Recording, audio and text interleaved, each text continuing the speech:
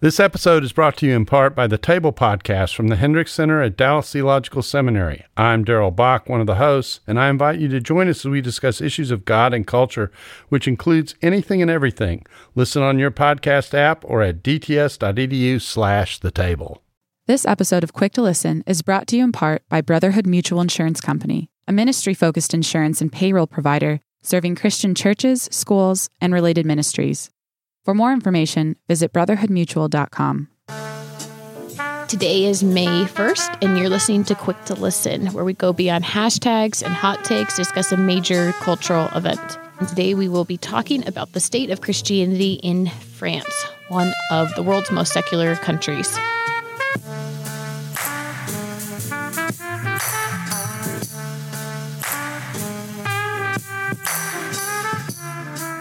I'm Morgan Lee, digital media producer here at Christianity Today. I am joined by my co-host, Mark Alley. Good morning, Mark. Good morning. Good to be in warm Chicago. Absolutely. I'll foreshadow my precious moment in that I left Denver and it was 31 degrees and snowing. Oh, wow. You have something nice to say about the weather here. That Exactly. is a great thing. I'm happy to hear that. All right, so who are we talking to? This morning we're talking to Raphael Ansenberger. He is director of Ravi Zacharias International Ministries for the French-speaking world, president of France Evangelization, and adjunct professor of intercultural studies at Columbia International University in the United States. Welcome, Raphael. Thanks for having me on the show. It's great to have you here. Thank you so much for joining us. Maybe you can tell our listeners where you're calling us from, where you live. I live in Nice now on the French Riviera, which is a lovely place, and you need to come and visit. Yeah, that's a nice place to suffer for the Lord. So what do you see when you look outside? Is there do you see a body of water? Is it beautiful? We have nice offices, but not to this point. I mean, we have to be reasonable within the budget. Exactly. That's fair. Every ministry has to be reasonable within a budget. Yeah, it's okay. Well, we look out our office and see water sometimes too. It's usually after there's been a lot of rain. Exactly. Then it pools in the parking lot. Well, let's kind of give people a sense of why we are discussing this topic today. As most people know, 2 weeks ago, the Notre Dame caught fire and burned, not to the ground, but the damage was so severe that some have suggested that the church may not reopen for up to 5 years. As efforts to raise money to rebuild the famous Paris Cathedral have commenced, it's catalyzed a larger discussion about the state of Christianity in this officially secular country. So last year, Pew Research Center did a big report on the state of religion in Western Europe, and I thought I'd just kind of go over the French religious breakdown that they found. So they saw in their research that when they looked at the population, 18% of the population were church-attending Christians. 47% of the population, so almost half, were non-practicing Christians. 22% of the population was not religiously affiliated, and 8% was a different religion, or they said they did not know. So a month prior to the Notre Dame fire, Newsweek published this article. It said, Catholic churches are being desecrated across France, and officials don't know why. And I just wanted to read a couple lines from this particular report. It said, France has seen a spate of attacks against Catholic churches since the start of the year, vandalism that has included arson and desecration. Vandals have smashed statues, knocked down tabernacles, scattered or destroyed the Eucharist, and torn down crosses, sparking fears of a rise of anti-Catholic sentiment in the country. So that's also kind of happening, against this other context of the fire in Notre Dame, which there's no reason to think that this has been caused by vandalism, but obviously these things have all happened in a short period of time. So concurrent to all of this, France continues to welcome immigrants, be they Christians or Muslims who practice their faith often much more robustly than the local population. And so this week on Quick to Listen, we wanted to discuss the state of Christianity and, of course, more specifically, the evangelical movement in one of the world's more secular countries and what the aftermath of the Notre Dame blaze reveals about religion in France. So, Mark, I think we should just do our gut check about this particular fire that happened a couple weeks ago. Yeah, the main gut check was as was to be expected, but it still was disappointing. It's understandable and disappointing in that when Notre Dame was described by journalists, It was described as an icon of the French people or the country of France. For a while, people seemed to forget that it was a building built to honor our Lord and Savior Jesus Christ. It was a church. And Mary. Hello, the name. Mary. Well, there you go. And Mary, exactly.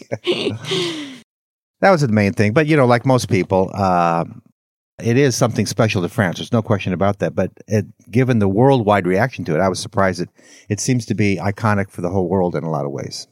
Yeah, when you were saying that, I thought that was an interesting point because the day before that it burned, it was Palm Sunday, and they actually had Palm Sunday services in there, and presumably they were going to have a number of other Holy Week services that were going to play out there. But I actually think that speaks to kind of a tension that I'm assuming we're going to get into about a country that sees itself as secular, but when people think of like what really seems to epitomize it, one of the things that they pick is a church. That's interesting, yeah. And so why is that? What is this kind of like bleeding together of these two things that's happening? And when I think of a country that's supposedly secular, I don't think of a country in which 18% of the church population is attending church, and another 40% still consider themselves Christians but non-practicing. So I'm looking forward to getting into that with Raphael. Yeah. It seems more religious than I imagined it to be. Raphael, do you want to give us your reaction when you found out that there had been this big fire that had happened? Yeah, it was very interesting indeed to see the reaction of people in France, and it's true that you had on one side those who mourn the fact that it was a place of worship, the Catholics mainly, and then often noticed that the media or even the French president, when he addressed the nation the day after, didn't mention the Catholics. And then another segment of the population, which is the largest segment, who remembers Notre Dame as a place not just for religious activity, but also that had inspired movies, cultures, a cultural icon, a reference point when everybody visits Paris. So you have to go through Notre Dame. And so in a sense, Notre Dame has this dual heritage. It's a spiritual heritage, but it's also a very strong cultural heritage. So we can understand why, some people would choose to emphasize one rather than the other. So obviously, I read these numbers at the beginning of the show, and I kind of wanted to revisit them because Mark mentioned them as well in his gut check. So I don't expect any of our listeners to remember these off the top of their head, so I'm just going to go through them again. So it found that there were 18% of the population were church-attending Christians, as 47% of the population was non-practicing Christians, 22% was religiously unaffiliated, and 8% was other religion, or they said they didn't know. So, Raphael, when you see these numbers, do you find them surprising or kind of consistent with what your experience has been in France? Well, when it comes to numbers and statistics, it really depends the way you actually count.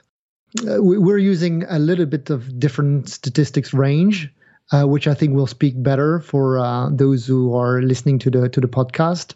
Usually what we say is that 1 out of 10 French people is going to church on any given Sunday. So that makes 10% of the population. And that is roughly 6% Catholic, practicing Catholic Christians. You add on the top of that 3% Protestants, which will include evangelicalism and Pentecostalism, and then Orthodox. So basically within the tradition, the Christian tradition faith, and you get to 10%. So 1 out of 10 French person is going to church on a Sunday, and now 9 out of 10 either stay in bed or do something else. That's pretty much the way we talk about church attendance today. Yeah, it could be often when they do church attendance in American polls, have you attended church once in the last month or twice in the last month? So that would explain the disparity. But your stat seems more realistic in terms of how it's felt week to week. Yeah, that's right. I mean, still 54% of the French people would identify themselves as Catholics. But when you actually dig into that, there's at least 9 different tribes within Catholicism. But the bulk part is actually social or cultural Catholicism. Those who would subscribe to the Catholic faith and understand actually what they're talking about, that's more in the 6%. And I've even seen recently another figure of 4%. which would signify that the number is still dropping in number of people attending church. And I guess, the recent scandals in the Catholic Church have not helped too much the perception of the French people over, the relevance of the Catholic Church. So what I found interesting about how Pew kind of had this taxonomy of different groups that they were surveying was that they had non-practicing Christians. And I know you said that there's even greater variance in how you've studied this, but maybe you could talk to us a little bit about the ways that Catholic identity is understood and experienced, even if it's not necessarily practiced in the way that we think of faith being particularly practiced. So usually what you will find is a split among generations. So if we want to really call it like this, if you take 50% up, those would be Catholics who have been raised Catholics, and so they would define themselves as Catholics. And when you ask them what they mean by that, it means that they were baptized, or they had their children baptized in a church. They were usually married in a church, and they surely hope to be buried in a church. Then when you ask the 30-50, this is a generation that needs to remember if they were raised Catholics or not. So that's still a remote souvenir in a sense, and then they're not really sure why their parents asked them to be that, because they will say that their parents are not really that religious. So that proportion is questioning really if they're Catholics or what actually means to be Catholic. And then if you take the 30 years old and under, that's where you will find more a militant generation. Those who attend the Catholic youth event a day is very popular. Those who will go to Thésée community, those who will have a regular pilgrimage to different places of worship. And usually those are militant in a sense that they abide by the Catholic faith and the sacraments and the tradition. So that's broadly how I would see the split when you look at the different generations. It's interesting because when I saw news photos of people praying on their knees as the cathedral was burning, most of the people were young that were doing that. Yeah, absolutely. This is surprising, but if you go to Paris on Sunday evenings, you have a lot of Catholic churches who are putting together special events for youth. And it's there. I mean, the Catholic youth is very much militant in a sense, and it's interesting to see that they are being also inspired by the evangelical church in the way they express their faith, the kind of worship that they are bringing to the church, the way they do evangelism and missions, and it's almost sometimes difficult to see if they are actually Catholics or evangelicals. That's very interesting. That parallels some things that are going on in the States. I attended a couple midweek Catholic outreaches because I knew people who were speaking at them.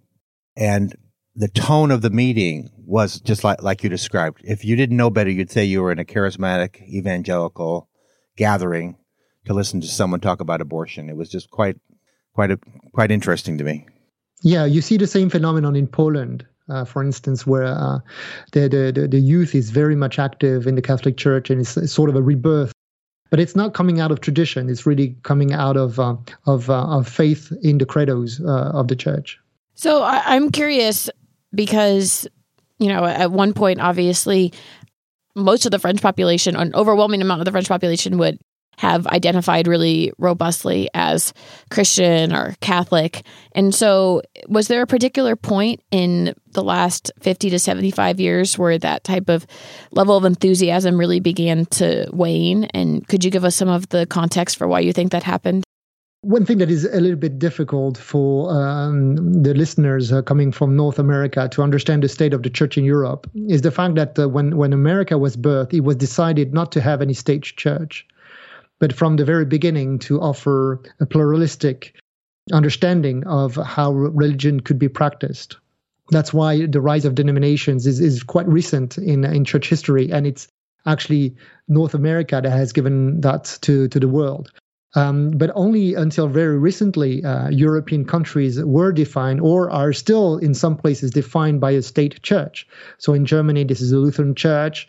In Norway, Sweden, you have state church. In the UK, you have the Anglican Church. And in France, it was the Catholic Church, like it was in Italy and Portugal and Poland. So being Portuguese or being Polish or being French equals you belong and you're born within the state church, and the church sponsors the state and vice versa. So it's very difficult for Europeans who were born in a state church to imagine that there's actually a reality beyond the state church religion. That's why for a lot of the French people, there's nothing beyond being Catholic. And if you say even the word Protestant, they might have some vague souvenir, but for them, the Protestants are in Switzerland, and they're not necessarily in France. And that's very important for our listeners to understand, and that makes it difficult. But to answer your question, I'd say that the split started in the 18th century for multiple reasons. Number one was the way wars were raging throughout Europe between Protestants and Catholics. And at some point, it became really difficult for people to envision actually building a society on a religious ground. Okay, who do we trust, and which confession do we follow? So that was difficult. That's why the rise of deism was perceived as a better option already in the 18th, 19th century. That if we can all agree that there's a first mover, there's a great architect, and that would be the definition of God, and this would be removed from any church tradition or religious definition, then maybe this would be the start of something that we can build on. And that was at the core of the Freemason enterprise in the 18th century.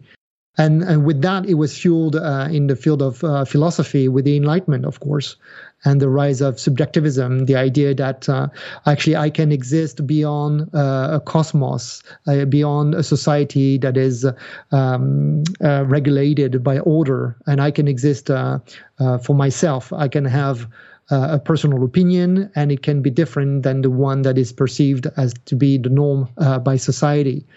And when you look at the trajectory in France, there was a definite split in the early 20th century, especially in 1905, when there was a strict separation between church and state through a law that we call the law of laïcité. And you have probably heard that word somewhere, somehow, through the media, and that said that it was pretty much the end of the story for the Catholic Church in terms of running the school system, running the hospitals, being involved in the public life, even the political life. 1905 was a definite divorce, a bad divorce, I might say. And then overnight in 1906, you had two splits. You had a split and two Frances, pretty much. You had the Catholic Church, which deemed that the Pope was actually the ruler, and then you had the Republic of France, where the Republic was the ruler, and it took basically till 1960, 1970 to bring back some sort of peace in this couple between the Catholic Church and the French Republic. We're still dealing with the aftermath of it, but 1905 was a very bad divorce, if I must say. My memory says there's also has been a tremendous amount of resentment against the Catholic Church in France for various and sundry reasons. Was that part of the reason for the ugly divorce?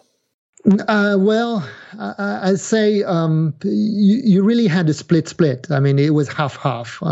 Half of the French people couldn't believe that you could be actually French without being Catholic. Okay. So for them, it was like Quebec. In a sense, it was an identity that was rooted in religion and politics.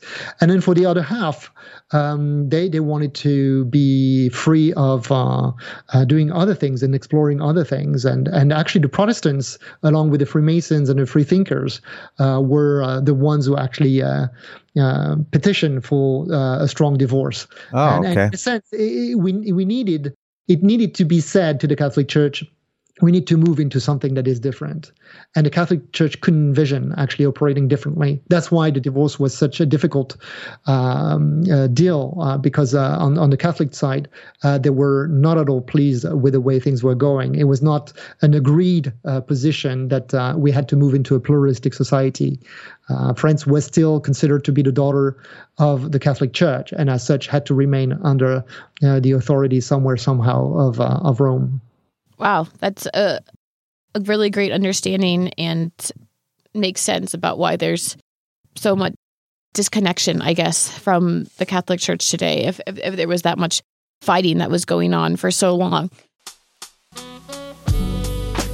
This episode of Quick to Listen is brought to you in part by the MA in Humanitarian and Disaster Leadership program at Wheaton College Graduate School, preparing leaders to serve the most vulnerable and the church globally. I spoke with Jamie Ayton, founder and executive director of the Humanitarian Disaster Institute. Jamie, so a student becomes a part of this program and they're not waiting until the end of the program to sort of get involved in this kind of help. No, actually, just this morning I met before our classes with a small group of our students who are going to be helping lead some teams in Puerto Rico over spring break for the recovery process there. Our teams are typically a combination of students and faculty and staff. Our team's also deployed, for example, to the Philippines and Japan and Haiti. One of my colleagues right now is actually in the Kakuma refugee camp in Kenya, where she's helping to provide, and the rest of our team who's there, providing trauma training to some of the refugee pastors so that they can better care for members in the camp. For more information, go to wheaton.edu/HDL.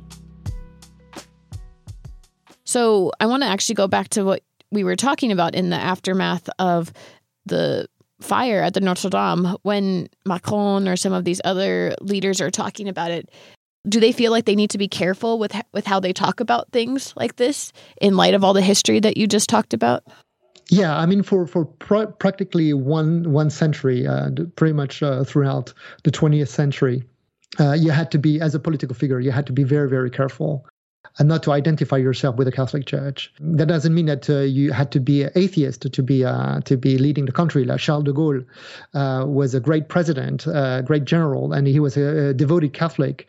But he would not go to the Mass on Sunday. He will only go to the Mass whenever he would be back in his own parish, or he would take communion in a private setting. So from that point on, it was very important that the leader, the public figure of the Republic would abstain from actually identifying itself to a church tradition. I must say that with already with Sarkozy and also with Macron now, we're moving into a second stage of secularization, I'd say. In the first stage, especially the 20th century, the role of the state was to keep the Catholic Church at bay, in a sense, far from any relationship or influence on the political scene. Now we're moving into a second phase, which I would call the post-secularization phase, post-secular phase, and that is the state sees itself now as a referee more. Because again, if you take the number of practicing Catholics, if you take the 6% figure or the 4%, a more recent figure, it's no longer a threat to the government. You add that the 3% Protestants, you add on the top of it roughly 5% practicing Muslims, and so what you end up is actually you have militant minorities who are actually asking the right to express their faith in the public square, and then the state has to shift from being the protector of the Republic to be actually a referee in facilitating the way religious minorities can express themselves in the public square. And that's a very, very new dynamic that we see in politics, and Macron especially is very open to that kind of dialogue, and is asking actually the state to be more conducive and fruitful in the conversation with the religion tradition, rather than just ignoring them altogether. Again, remind me if my memory of news stories is faulty, but it does seem like when we hear stories of how European countries are dealing with Muslims particularly, and how they want to express their faith by wearing head coverings and such, that France, my impression is France seems to have little patience with that sort of thing. Is that a correct impression? Well, you have to remember that France has the largest Muslim community and the largest Jewish community in Europe. So we have to, that's why whenever there's a political tension in the Middle East, in the Israelo-Palestinian conflict, there's direct correlation in our suburbs. And so the Muslim community tends to be very pro-Palestinian. And of course, the Jewish community tends to be pro-Israel. So it's a tough place for the government to be in, because they have to keep those two minorities at peace with one another. So it has to use great care in the way we are dealing with Islam. And I think the government is right in considering that not all Muslims are radicals, that Wahhabism and Salafism is only one of the four strands of Islam. Actually, most of the Muslims in France are very peaceful. And they would abide more to a folk Islam coming from North Africa than a more radical Salafi. We see the complexity of trying to even bring the Muslims together to form sort of a council of Muslims of France that could speak of one voice.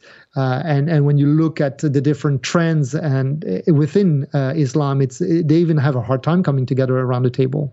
There's the Moroccan trend, there's the Algerian trend, the Egyptian trend, the Saudi trend, and it's different. It's not a monolithic segment. It's multiple traditions and multiple voices, which adds to the complexity of it. Yeah, absolutely.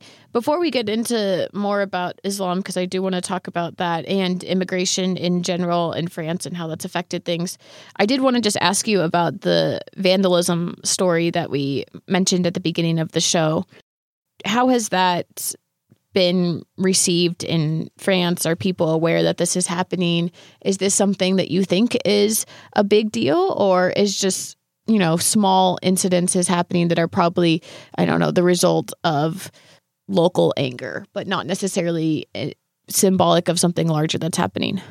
Well, I mean, you're right in a sense that there's something new. If you look at the numbers of vandalism acts, it's on the rise, and it does raise the question why? Why is it so? Now you have to remember there's 22,000 Catholic place of worships in the country. Most of them are empty. Because when you have a parish with 9 or 10 villages, you have to regroup all the worship into one or two places. And so the Catholic Church is really stretched. To give you just a figure, they've ordained a little bit more than 150 priests last year. And that's to take care of 22,000 congregations. So you can see the difficulty and the need of the Catholic Church actually to request help from Africa and Asia in terms of priesthood to be able to fill up the gap. So a lot of the Catholic buildings are just run down buildings, and so people come and squat them, and they think they can do everything they can or they want in those places. Other, which is not the majority, I think, are political statements. Or also the work of satanic cults that they're very keen on breaking into the church and then finding the Holy Sacrament, and then use that for their own ceremonies. Oh, that's interesting. Yes. So you have those a lot, especially in the center of France and in the West. All right, let's talk about immigration to France. Maybe you can just tell us right now, what countries are the majority of immigrants who come to France? Where are they from? So we had different waves of immigration throughout the centuries. We had waves of immigration from Africa, of course, from the Caribbeans. Then in the 20th century, from North Africa, from Italy, from Portugal. And then we have new waves of migrants coming through the Middle East and East Africa, West Africa. So those would be migrants from Syria, from Iran. We have a large number of Iranians also coming in, but also from Ethiopia, from Eritrea, from Congo, from Mauritania, from Libya. So those would be more recent waves of migrants. So because Europe is we call it the Schengen space. So if you enter into one of the European countries, you can actually be very mobile once you have your paperwork. Usually migrants will not stay in France, especially the new migrants. They would rather actually go to the UK because the UK society is more multi-community driven. It's more multicultural. And so you can move to Birmingham, for instance, and be an Afghan or be a Pakistani and not even speak a word of English, and you still have a work, and you can still function. In France, if you don't learn the language, then that's it. You cannot actually integrate into society. So it's very difficult for migrants to make it to France because the level of integration which is required by the state is so high that often the migrants will choose another country. And then also we have 9% unemployment. So we have a stock of unemployment which is really high. So it's very difficult for them to find any sort of employment. So they tend to go through and not stay. This episode is brought to you by Church Salary. Coming up with a reasonable salary range for church staff has never been easy. There are so many details to consider before setting compensation for church staff, and you're probably asking yourself questions like, are we paying too little or too much? What benefits do we offer employees? What's a reasonable housing allowance? Church Salary believes that offering competitive and fair compensation helps keep people in ministry. Using the expansive church-specific compensation database and powerful salary calculator tool, you can also make better compensation decisions so your staff can focus on their ministries. Start with Church Salary's annual membership today to run unlimited customized reports and get access to our member-only content. Ready to start making better compensation decisions? Get started at churchsalary.com.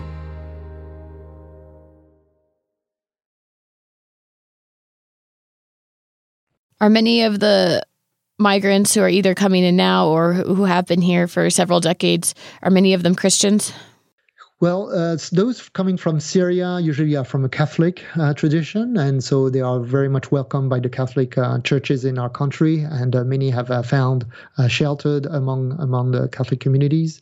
Then you have those coming from Congo. They are usually evangelicals, and they do sometimes end up in our communities. And then you have those, which is the bulk part, coming from Muslim background. And those either they stay or they tend to go to the UK or Germany, where there's more employment opportunities. So can you tell us a little bit about the outreach that the evangelical churches that you have worked with or attended have done with these immigrant populations? Well, I must say that let's put it this way. I wish I would have some great stories to tell you. But the reality of the fact is that the French Evangelical Church, which is roughly 2,300 churches total in the country, last time I counted, which is basically what you will find in the Dallas-Fort Worth area. Okay, wow, that's what we have for 66 million people. So you do the ratio. We have a church for every 32,000 inhabitants. And that means that there's still a long way to go. And the evangelical church is still not totally missional in its thinking, and very much preoccupied to be able to survive, especially in rural areas. We have issues with the ability to form a new generation to take over the existing churches. At the same time, we want to plant more churches. But about reaching out to the migrants, let's say that we praise the Lord for American missionaries who are willing to come and stay amongst us with a full-blown salary, and they really have a heart for that. It's changing, especially among the new generation. We see some great ministries in the West or in the North, some in the South, younger generations who are refusing to follow the pattern of the classical evangelical church, to think that it should be somebody else's problem. It's changing a little bit, but we're still far from actually embracing, in a sense, the opportunity that is in front of us, and I really much regret that state. So that, in terms of reaching out to immigrant communities, you're saying the evangelical church doesn't do a great job of that. But are there concerted efforts to reach out to the French population in general? I mean, your whole ministry is based on that. Yeah, absolutely. Actually, maybe the listeners will be surprised to hear that currently we're opening a church every 10 days in France, which make the evangelical faith the fastest growing religious segment in France. So you're reaching out to disaffected Catholics and people who have lost all touch with religion. Yeah, those who call themselves Catholics and can't remember why. In a sense, so the distance is really far out. But we're also, I mean, to be fair, I would say that the majority of the French population is agnostic. You know, they will. We always had sort of a core structural atheism stock that we would be glad to ship to the States at some point in time if you want some more. But it never really reached beyond 15%, 15%. And they're very vocal, but they don't get any traction. The majority, the 2/3 majority of the French population is agnostic, soft agnostic, hard agnostic. So it's different in terms of evangelism than it's actually convincing a Catholic that they need to change their faith, or an atheist that he needs to give up his atheistic. It's more about presenting the God that they think is there, but they don't know how to get to him. So what does your ministry actually look like? Maybe you can tell us about its strategy, philosophy, and approach to trying to reach this population. Well, within the Ravi Zacharias ministry, we are keen on reaching the cultural influencers. That's really where our heart is. And in France, that means we try to reach out to those who are in the field of politics and business, but also in the fashion industry. There's very few things done in the fashion industry, and if we have any listeners interested in evangelism in the fashion industry, I would be very happy to be in touch with them, because that's a segment, sociological segments that is really in need of the gospel. And we have of course New York, but we have London and Paris and Milan were the big places for the fashion industry. So we want to reach out also to that segment, those also in the fields of arts. And then in terms of other ministries like France Evangelization, what we're trying to do is we educate the local church about the role of the ministry of the evangelist. And we say that God, through the sovereignty that is his, is still raising up evangelists in the local church. And we are very happy as a ministry to come alongside the local church and equip their evangelists in their midst, so that they can actually then in turn equip the saints to give a reasonable answer to the questions that people are asking about their faith. So we're both an evangelistic ministry, but also we're equipping the church through evangelists to be better at being missionally driven. Yeah, it brought smiles to our faces to think about reaching out to the fashion industry. But if the depictions in the media of life in the fashion industry, it would strike me that would be a fertile ground for evangelism. There's a lot of insecurity, and it's an environment that can really be brutal to people. Absolutely, it's tremendous. It's a business. It's an industry that is geared around the idea of image. But you think about it, the first designer was God. Yes. So he knows about design, he knows about image, he knows about covering, and in a sense, humans are very different than animals because they're the only one who dress. So why do we dress? Why do we feel the urge, number one, to create, and second, to create something to cover something? And so it's actually crazy to see the multiple bridges. Natural bridges in the conversation for the gospel, and we've seen people very hungry to look at identity, issues of identity and image, and we use the imago Dei, the image of God conversation to bring them to the point of realizing that what they're seeking through their craft is actually God, the designer. When you're talking about these evangelical churches that are in France, are they more likely to be in the major urban areas, or are they out in the countryside? We have both.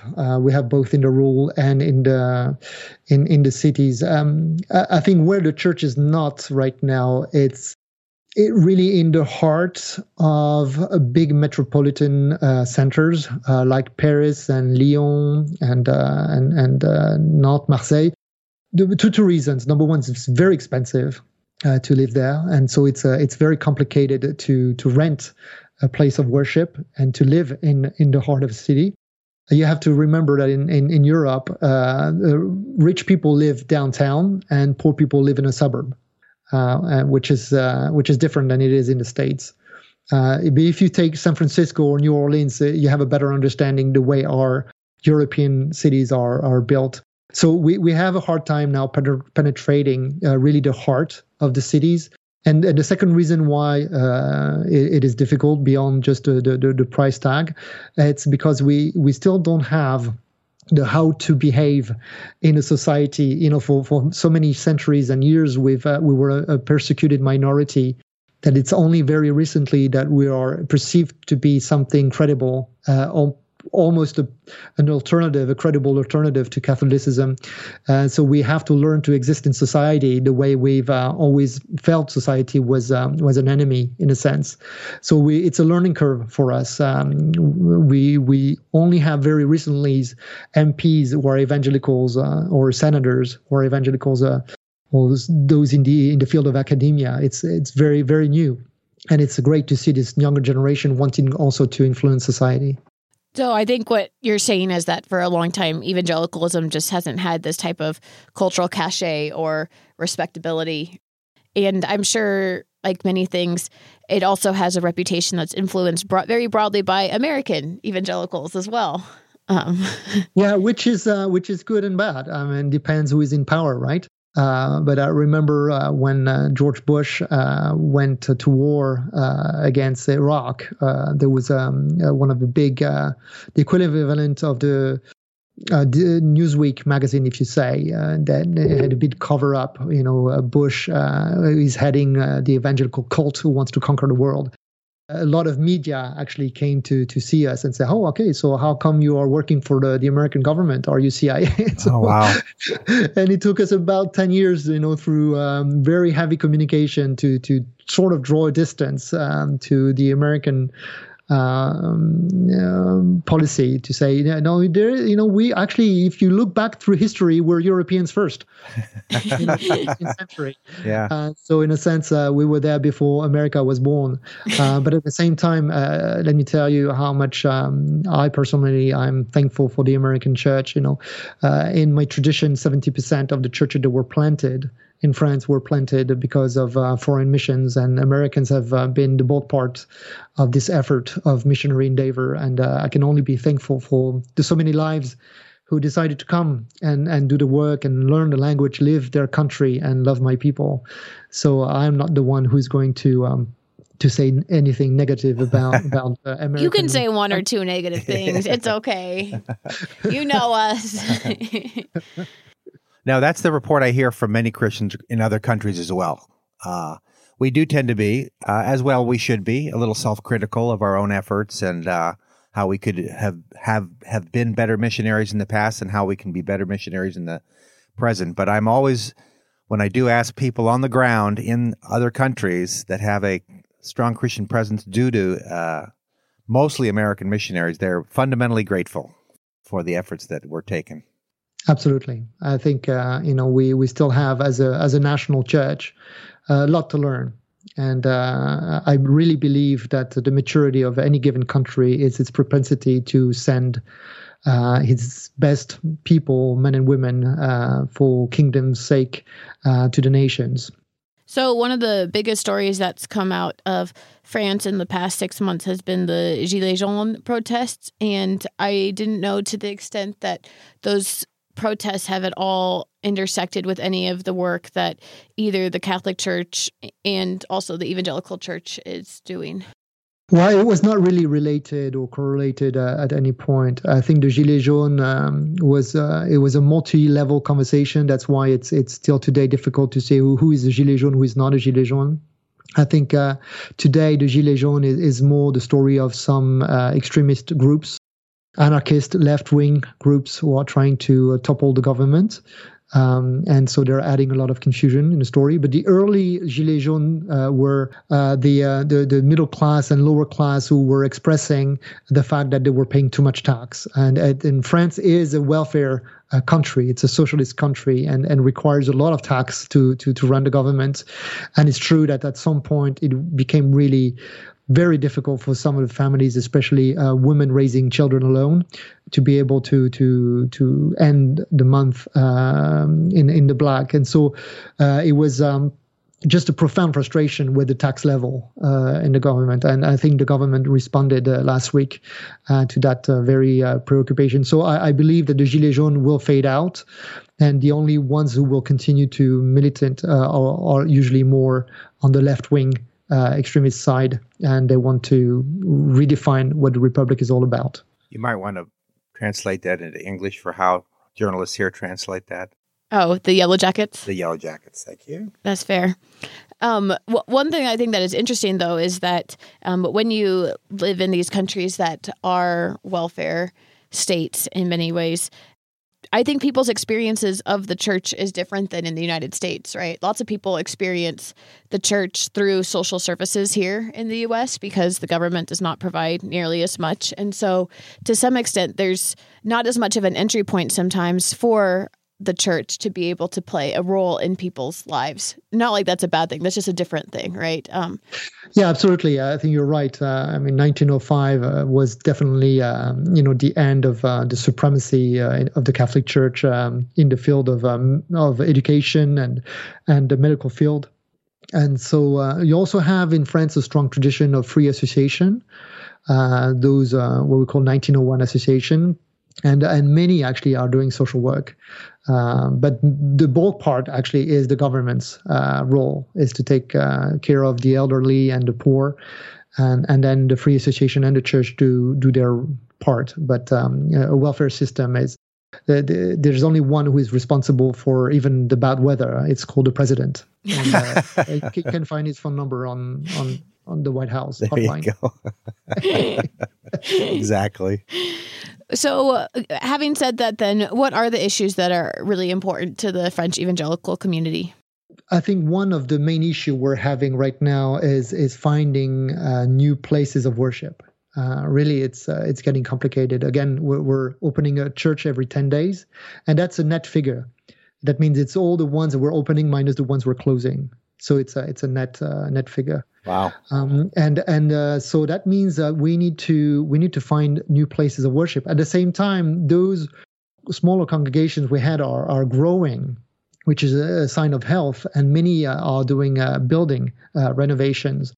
And that requires special legislation for that. And so part of the beauty of being French is to be very, very complicated when it comes to legislation. I don't know why, but it's almost like we invented, administration headaches.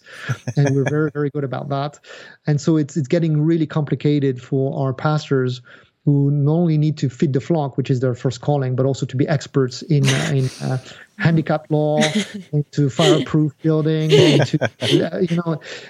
have to be a lawyer, a notary. It's just crazy. An architect. It's very, very complex, and the administration is not helping because sometimes what they'll say is, we really like you. We understand. We think we understand who you are. We think we understand you're not a cult, which is already a good progress. But then they'll say, if we help you, then we'll need to help all the other ones, and the other ones is basically the Muslims. And so, do we want to do that? Do we want to help you? Because then they'll come and say, hey, you have the evangelicals. Then what about our prayer room? What about our mosque? And so that's where it becomes really complicated with political figures. Wait, so why would France not want to help, or why would it not want to make it easier for all religious groups to be able to open up new religious spaces? That's a very good question. So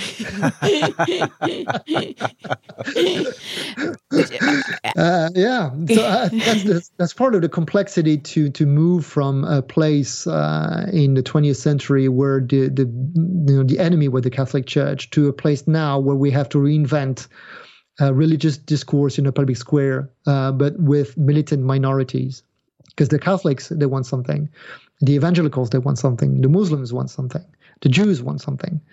And so some of the political figures today, they have no clue how to actually navigate in this new field of pluralism. What does it mean for the government to be a referee in that? And it defaults back into the position where we have to defend the sanctity of the republic. But at the same time, that's not what the law says.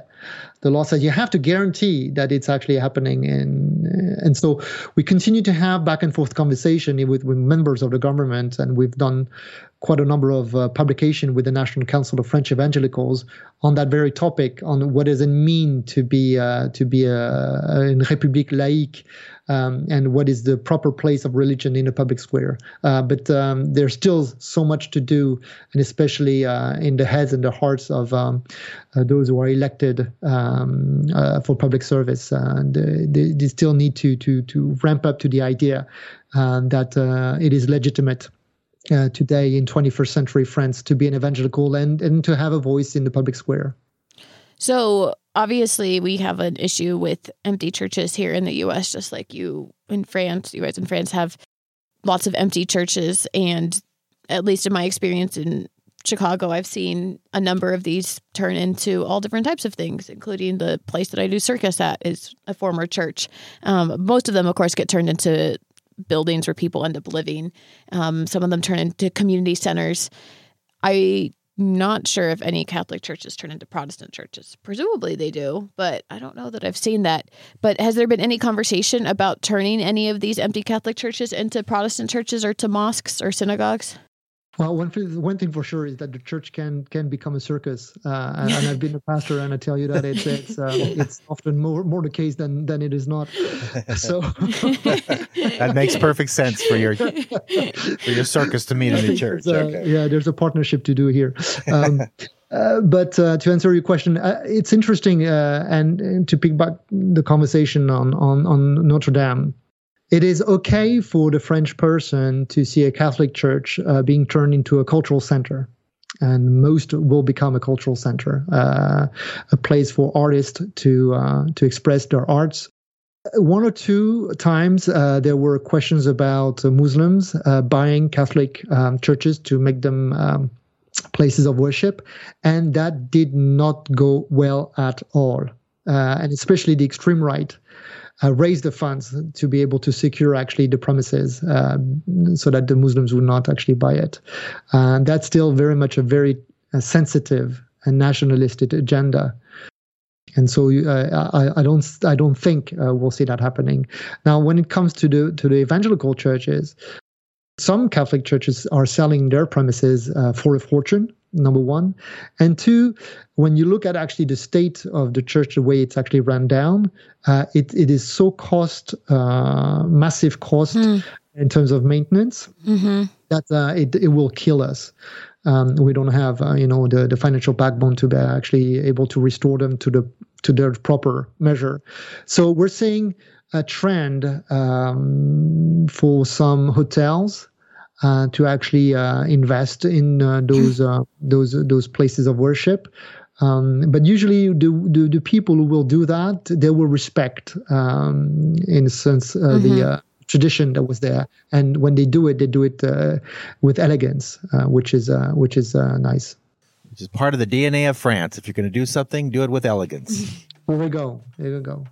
I will say that, American evangelicals do put churches in schools, and I go to house churches. I don't know if those are options that are on the table for the evangelical community when it opens new churches too. But it's difficult to have access to schools because they're majority public schools, and the Catholic schools are not that eager for us. But you guys can't meet in public schools?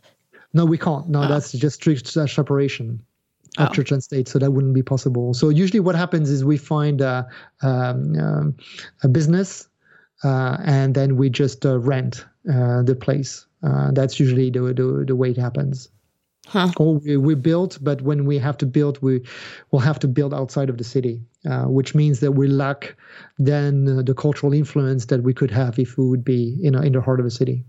All right. So my next question is, how can we pray for the French evangelical church? And it sounds like zoning. I think in a sense we're growing, and that's a happy thing. Again, a church every 10 days. The low figure is 650,000 evangelicals in France. I believe we're more now into the 1 million. There's also the rise of a new generation who is taking a strong stand for their faith in the fields of politics and business and the fashion industry and the arts. So that's really topics of rejoicing. So we can celebrate for that. But we can also pray that, this verse, to whom it has been given much, much will be required. For many years, France has been the recipient of missionary generosity, especially coming from America. I think it's time for France to turn around and start to give to other nations. When I see the need in North Africa, in the Middle East, it's just around the corner. I live in Nice. I'm an hour away from North Africa. And we're not doing our part in a sense. And so my prayer would be that the evangelical church would go through a strong missional conversion and start actually blessing other nations to pay it back in a sense and to pay it forward.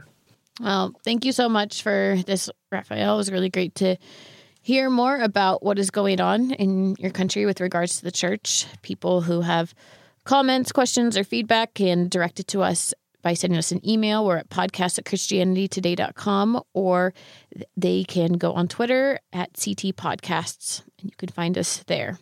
This podcast is made possible by everyone who is able to support the ministry of Christianity Today, and this is a big week for us here, in fact, because today is our last day that our CEO will be the CEO before we get a new CEO. And so as part of that, well, actually not as part of that, there's annual board meetings, but I know this was kind of like celebrated last week at the board meeting.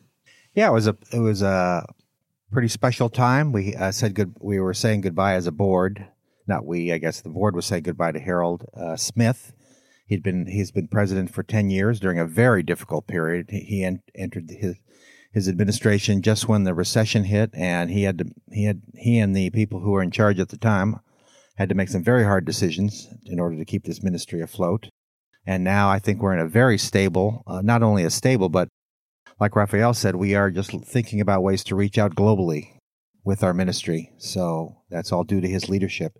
So it was interesting. We had at his goodbye dinner the previous president, Harold Myra, the current president, Harold Smith, and the future president, Tim Dalrymple, all together. The former two presidents laid hands on the new coming president. So it was one of those just bittersweet moments, but mostly a celebration of the past and the future that we're going to have. So yeah, and we'll remember that today at this reception that we're having. It tells you something about the personality of Christianity today, the fact that the former president and the current president and the future president can all be in the same room and actually look like they love each other.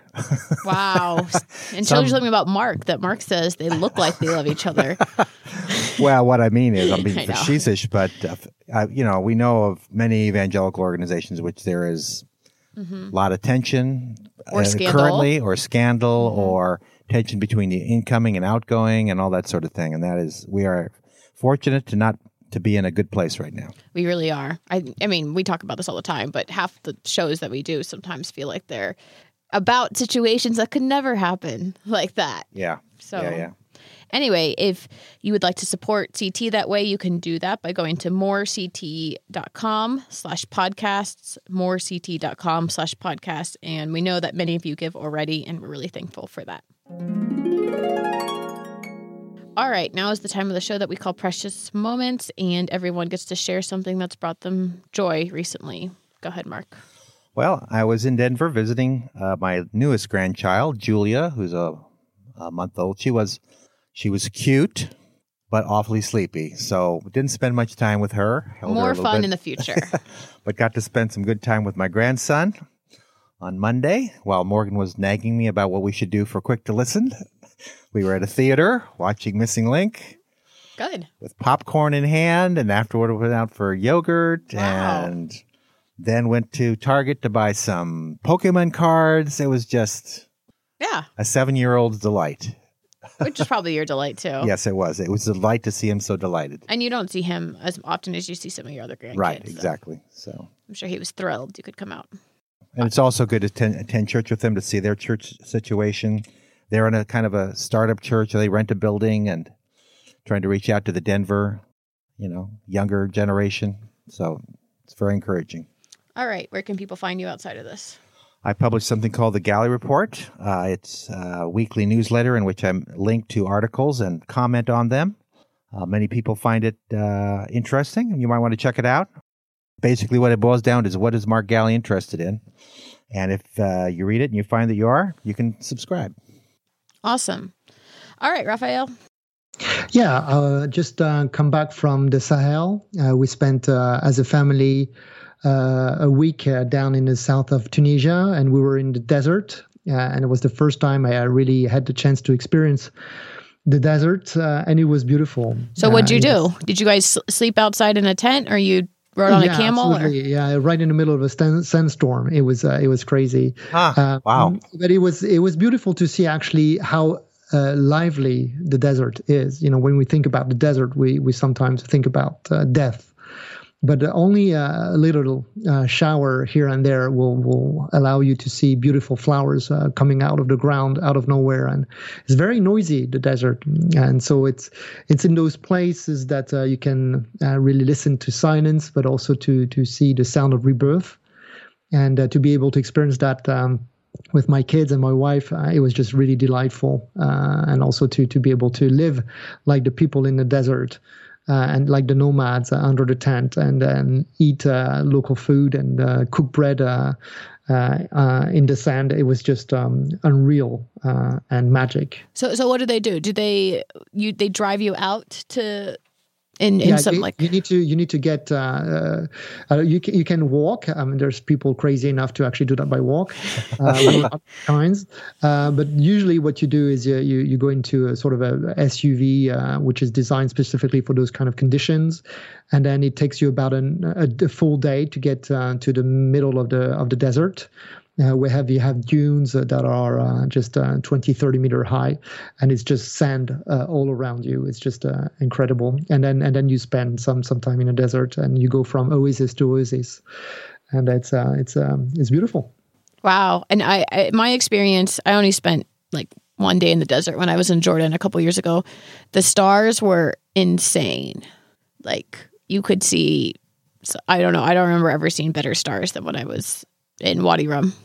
Oh, it's magic. And because also the desert, it's such a biblical theme, it also allows you to relate more to scriptures in a sense. Where can people find you outside of the show? Well, they can find me on Twitter and Facebook, Raphael Anzenberger. We also have the rzim.fr website. That's for the Ravi Zacharias International Ministries in France, and of course rzim.org, which is the overall global platform for Ravi Zacharias Ministries. So do check us out, and we have ministries globally in different regions of the world, and come and see us wherever, or if we are around one of your cities. And spell your last name for people. It's Anzenberger. It could be longer, but we chose to make it like this. All right. My precious moment this week was, so it was my birthday, which was kind of a mixed precious moment. I missed that. Sorry. Well, now you owe me. Don't travel so much. Wow. I get victim blamed. All right. So my birthday, I had made plans to hang out at the beach. And as Mark doesn't know, because Mark is like, oh, the weather was so bad in Colorado. It snowed on my birthday all day. Oh, yeah. I read about that. Yeah. So, no, we did not go to the beach. And not only that, but I woke up not feeling well, which I usually feel well all the time. And so that was extremely frustrating. That would be unusual for you. Exactly. So I was like, this sucks. But whatever, it was still all right. One of the things that we ended up doing was there's this thing, I guess, that happens every year called Soup Disco. And it's an event that takes place around the world where they try to draw attention to how much food people throw away every year. And so they get all these donations of food from people, different grocery stores and restaurants, and then they cook it all up into, really healthy, great soup and salad. And then they served a free meal. So we went to that and helped cook a little bit with all of that too, which was really nice and fun. And I learned more about this, like the catering place that was hosting it is apparently the most like sustainable catering place in the U.S., which is also interesting. Yeah, my son-in-law is an avid dumpster diver, mostly because of the issue of waste. It is stunning what he finds in dumpsters in the back of grocery stores. Yeah, and how also, much good food that's still good, but for one reason or another, stores are not allowed to keep it on their shelves. or like give it to their employees. Like, I mean, come on, that's Right. like part of the other thing that's so ridiculous. All right, well, that's a different topic for another day. People can find me on Twitter. I'm at MEPAYNL. That is it for us this week. Thank you, everyone, for listening to another episode of Quick to Listen. You can rate and review the show on Apple Podcasts. You can listen to the podcast wherever you'd like, including Apple Podcasts. This podcast is produced by myself and Cray Allred, and the music is by Sweeps. We will see you all next week. Bye.